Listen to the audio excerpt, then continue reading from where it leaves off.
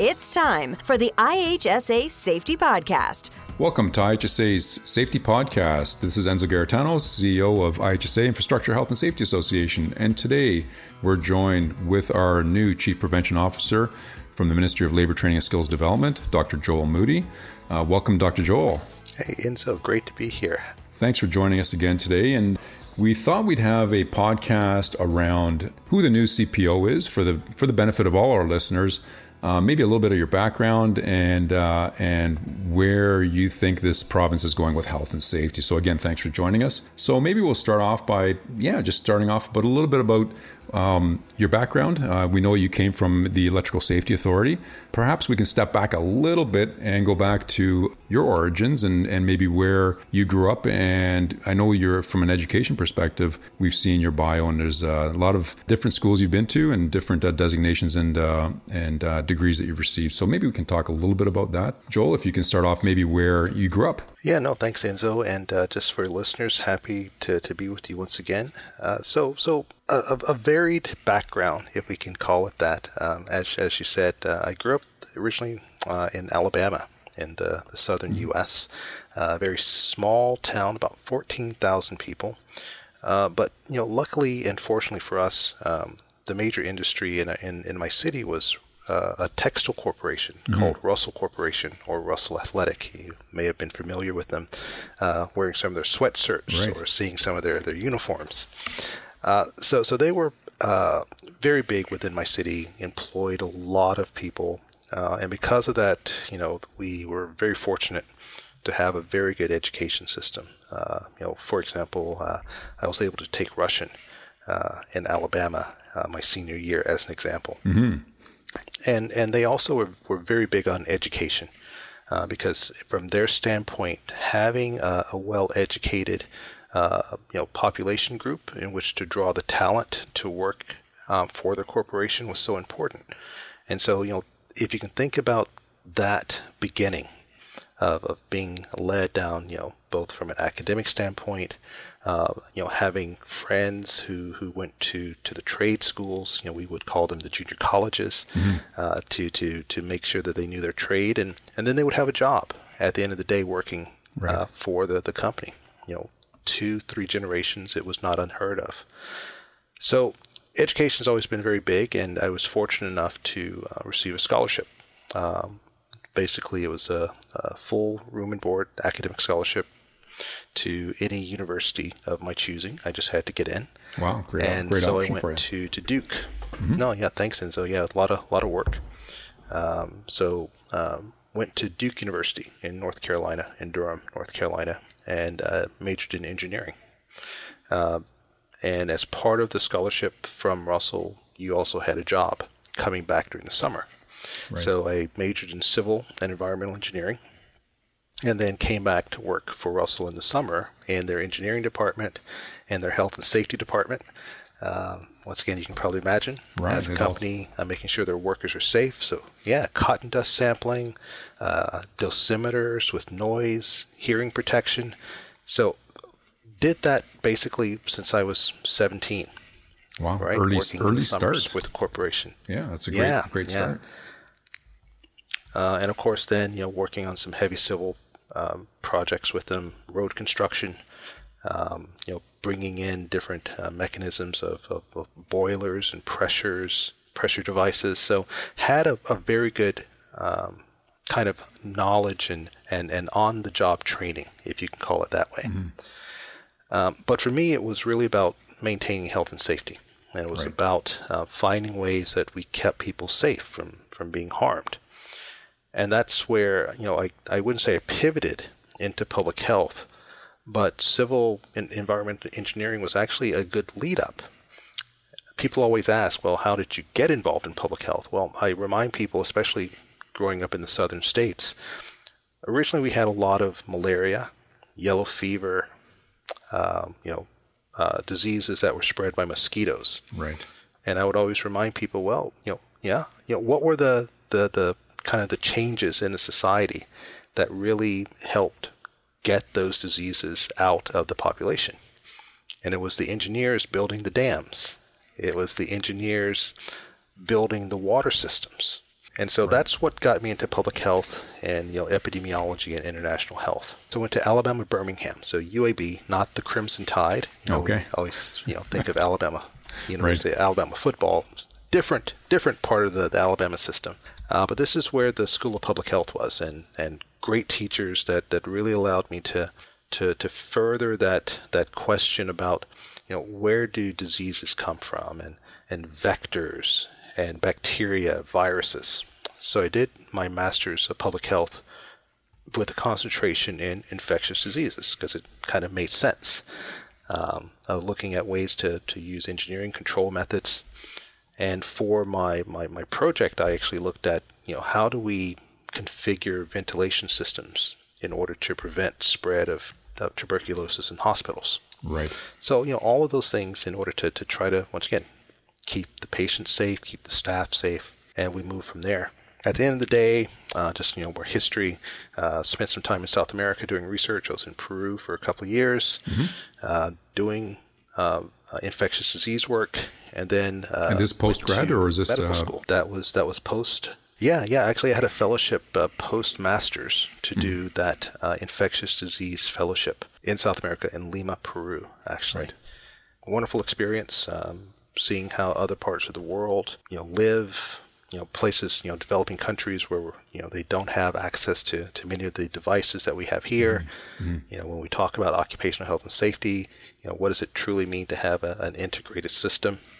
Right. In these places that didn't exist. How do you bring all those experiences then, stepping forward a little bit, coming back to landing in Canada? If you can maybe bring us to that. So you've done your master's, you're doing a research in Lima, Peru. And after that, are you continuing on with your education at that point, or are you starting to move now towards landing in Canada? Yeah, so went to school one more time before that. So that's where I went to medical school. And had always wanted to go into medicine, and population health, public health was really my interest. And then was in California for my residency. I see. And that's where the opportunity came about. My preceptor during my residency said, "Hey, I have some friends at the U of T, University of Toronto, right, that do this type of research that I know you're interested in about cancer and genetics. So why don't you go check them out?" So had that opportunity to come up, interviewed at U of T, and got accepted. And that's where I started my fellowship. Wow. in oncology. Okay. And was doing work at the time. The goal was always to come to Toronto, do the fellowship, get that additional training, and then go back to the States. Right. But proverbial history, you're at school and you find your significant other. Oh, this story is over and over again. Hey, it sounds and, Yes, I keep repeating. So met my wife, and we've been married and have been in Canada for almost 15 years now. So right, that's awesome. But that's a good story. I mean, that's a story about with all good intentions, going back home, because people always want to go back home, but seeing the opportunities here, and as you said, meeting your significant other, it's a difficult decision to make, and I think we're all better for it now. So. No, we're glad that you decided to stick around, and maybe moving on. So how did you look at, or how did you move from that activity with U of T in oncology and your interest in that sector of industry of public health into maybe your last role at Electrical Safety Authority? Somehow a headhunter had received my resume, CV, whatever you want, and at the time they said that there was this organization that was looking to really understand what were the causes of electrical injury, and what are some interventions that could be developed to reduce those injuries in both the workforce and in the general public. And they said they're looking for someone with an epidemiology background, but they also said your skill as an engineer would also be of benefit. So I said, sure, would love to do so. Because most people, if you think from the U.S., we always refer to the Centers for Disease Control, or the CDC. Right. But we also forget that at the end of it, it's also Centers for Disease Control and Injury Prevention. Right. And so that's the additional part of epidemiology that has been fascinating for me, is about injury prevention. And so ESA, Electrical Safety Authority, was looking for someone to help them. And, they were really looking for understanding data and trends, and using the epidemiology to kind of break down root causes, identify sectors where we had increased risk of fatality or injury, and then develop plans that both the ESA with the stakeholders could rally behind in order to affect change. Right. And there's, again, a number of different stakeholders within that scope, I would suggest, but whether it be the stakeholders directly doing the work, or the public, or utilities themselves. How do you find that relationship or that engagement with stakeholders? How do you feel that part contributes to the overall your overall work as an epidemiologist? And I've always looked at it from the standpoint of no one person, no one entity has all of the pieces to the puzzle. And I'll put it from that standpoint because injury prevention is a puzzle. And so it does take collaboration, it does take coordination within the system in order to put the pieces together to show what the picture is at the end of the day. And so from the epi world, we've always had to collaborate, be it with physicians, with the scientists, with the ergonomics, with the industrial hygienists. All of those skills are so important. And that has kind of created my philosophy about, what I do now with the prevention office, and even, organizations, as great as IHSA, working together within the system, using the expertise that exists. And so, you hire great people for their expertise, Absolutely. Their passion, their knowledge. How do we bring them all together as an example? So that's really, what I guess I pride myself on, is being able to bring all the parties together, because together we are stronger than, the individual tasks that we may be taking. No, absolutely. I agreed 100% there. And, subject matter expertise is so important. And I think that's where, the system, if we want to talk about the health and safety system of Ontario, has a significant benefit is the use of and reliance on those subject matter experts. To your point, not everybody can do everything, but certainly those parts of the puzzle need to be there. And that subject matter expertise is what we found ourselves on. Without that foundation, we're certainly in a different position. But when you consider that, is that in coming to the role as the new Chief Prevention Officer, you've mentioned already that was a significant piece of what you do and how you want to do it. Where do you see some major opportunities, maybe with regards to the different subject matter expertise of the different associations and the system partners overall in moving Ontario into a better place from a health and safety perspective? I think it really has to deal with, as you know, we've just rolled out the new strategy, the prevention work strategy. And as part of that, we've identified the 4 pillars, around data, using a collaborative approach, working with our small businesses. So I think those pieces are so important, because when we look at how even the strategy was developed, we had to talk to those subject matter experts. We had to learn from the people in Ontario themselves about what was concerning them the most. And so, based upon that, we rolled it out. And at the end of the day, it's about implementation. So I think, to your question is, where do we find opportunities for those subject matter experts to help develop the interventions? And as part of that is, how do we then measure the impacts that the strategy is having on the system? And so, definitely, for me, very much committed to making sure that our system, has the tools that we need to measure those intended outcomes, because we know that Ontario is one of the safest jurisdictions in Canada. And so how do we continue to have that strong safety record and even improve it? Because I know we can. Right. So if we look at the pandemic response, what are your thoughts around along these lines of our response overall as a province, and what we learned from COVID and how that can maybe move us forward in this vein that you just talked about? Yeah, well, I think, one of the most important things about, from a response, if I could maybe, talk about that one to begin with, is communication. We want to have very clear, relevant, and consistent communication that always provides, the stakeholders, the audience, with what they need to do and why. And so, throughout the pandemic, I've lived through, that there's so much confusion, the frustration that can happen when information is really hard to find. And so how do you provide the right guidance from both our knowledge, the situation that presents, because things change so quickly. Mm-hmm. I remember, days early on, you would get communication and then 2 hours later, something would change. So it's always evolving in a rapid environment.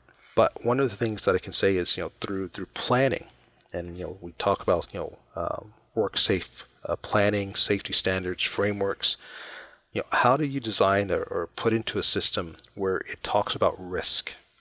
And so having a risk-based occupational and safety health approach to managing the workplace response, to me, is key. And that's really from that public health perspective. Is right. We try to understand risk and then minimize it as much as possible.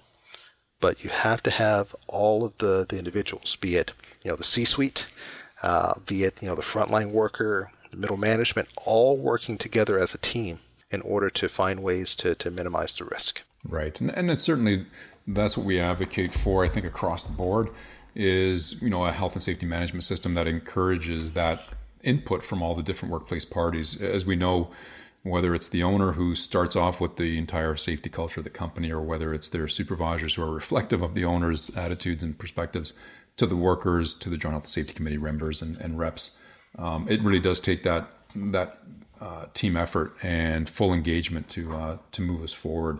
We've seen the successes of it, and we've seen the failures when it's not working well. So when we talk about new initiatives and new work, coming out of the strategic plan, something that's just released now, the Workplace Safety Plan Builder. How do you maybe just have a little discussion around, something of that nature and those tools that are going to be useful to engage the different stakeholders and engage the different workplace parties in improving their health and safety outcomes? Yeah, the Workplace Safety Plan Builder has been a great news story.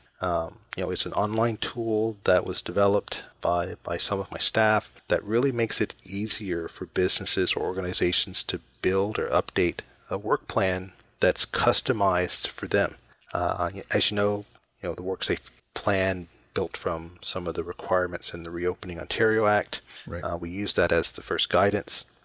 But it's really designed, once again, to have the technological ability. We have Zoom, we've had, Teams, we've been able to meet virtually, and we've used technology. How do we use the technology in this case to help the businesses, to help, especially those small businesses, develop a customized plan where, they may not all have that same level of expertise as a larger business. Mm-hmm. And so, person can log into the system. They can answer a few questions that are very easy. We have some check boxes because we want to make it a plan that's not just going to sit on the shelf. This is a plan that really is about, once again, decreasing risk, providing opportunity for those businesses to think about what are the communications that we need to do, both to our staff, to our patrons potentially. Because, you can print it, you can post it, you can put it up for public display. But at the end of the day, it's really about, helping those businesses think through in a methodical fashion, what are the different places that they need to either, create, develop, improve upon, such that it keeps their workforce safe and healthy at the end of the day. And that is our joint goal of making sure that everybody gets home at the end of the day. And we want to thank you for your efforts in joining the Ministry of Labor, Training and Skills Development as our Chief Prevention Officer in achieving those goals of getting everyone home safely every day, healthy and safe, of course, from all aspects, including mental health and workplace violence and harassment, which I know that is something that you're also is very high on your priority list when it comes to to your goals and where I think you lean on in regards to health and safety in the workplace. Any comments around mental health and equity, diversity, and workplace violence and harassment? Yeah, definitely. And so, as part of, kind of my ethos again, it has been around, questions around, anti-racism. At the end of the day, we want people to be able to come to work and make an honest day's living, be able to provide for their families in an environment that's safe for them. And this transcends, once again, to the mental health standpoint as well. If you are having some challenges and having mental health challenges, you're not able to be, from a work standpoint, fully productive. And so downstream quality of life, working with your family, working with your colleagues on the job site, those are all very important pieces, because I think all of those aspects are tied together. You cannot separate the individual from the work, and all of the characteristics of that individual come to the workplace with them. Right. Because many businesses at the end of the day want to be productive. And so how do you have a well workforce is so vitally important to the productivity, not only of the business, but for those individuals as well.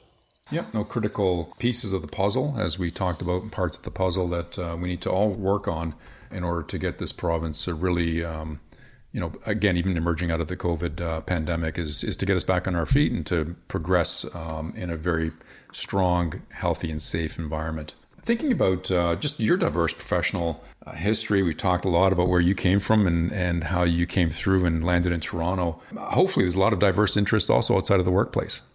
Maybe you can comment on those as some parting words for us. What keeps you busy outside of work, and what keeps you interested outside of work?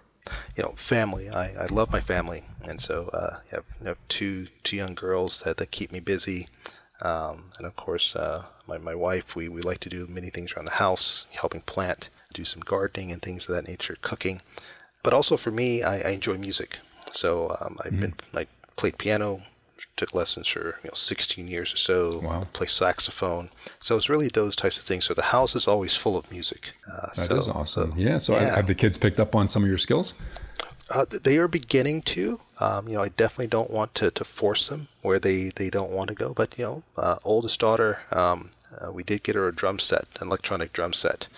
And so she's having fun, putting on her headphones and, just hitting things other than the pots and pans right now. So that's very helpful. And a smart move for you to make sure it was an electronic set. So so you do have that silence in the house while you can maybe play your piano or other instruments. And that's fantastic. Well, I want to thank you for joining us today and learning more about you as our new Chief Prevention Officer. And we definitely look forward to working with you in really moving this province forward, like I said before, in a very healthy and safe way, and one that recognizes the diversity and equity that's required in this province to really be a full community of a province. Again, thank you for those efforts. And again, we're hoping that we have great things ahead of us and we'll be able to help contribute towards all that jointly. So again, thanks for joining us today again with Dr. Joel Moody, our new Chief Prevention Officer in Ontario. We look forward to our efforts in the future with you. Thanks again. Thanks, Enzo. Have a great afternoon. The IHSA Safety Podcast. For more episodes, tips, and all things safety, go to ihsasafetypodcast.ca. Thanks for listening. Each year, about 5,000 IHSA supervisor logbooks are ordered for supervisors across Ontario. Why is the logbook so popular? Because it was developed by the industry for the industry. That's what makes it unique. IHSA thanks the members of the Labor Management Network and advisory councils who contributed their knowledge, experience, and time to the preparation of this supervisor logbook. Contact IHSA at 1-800-263-5024. That's 1-800-263-5024. Or visit ihsa.ca. That's ihsa.ca.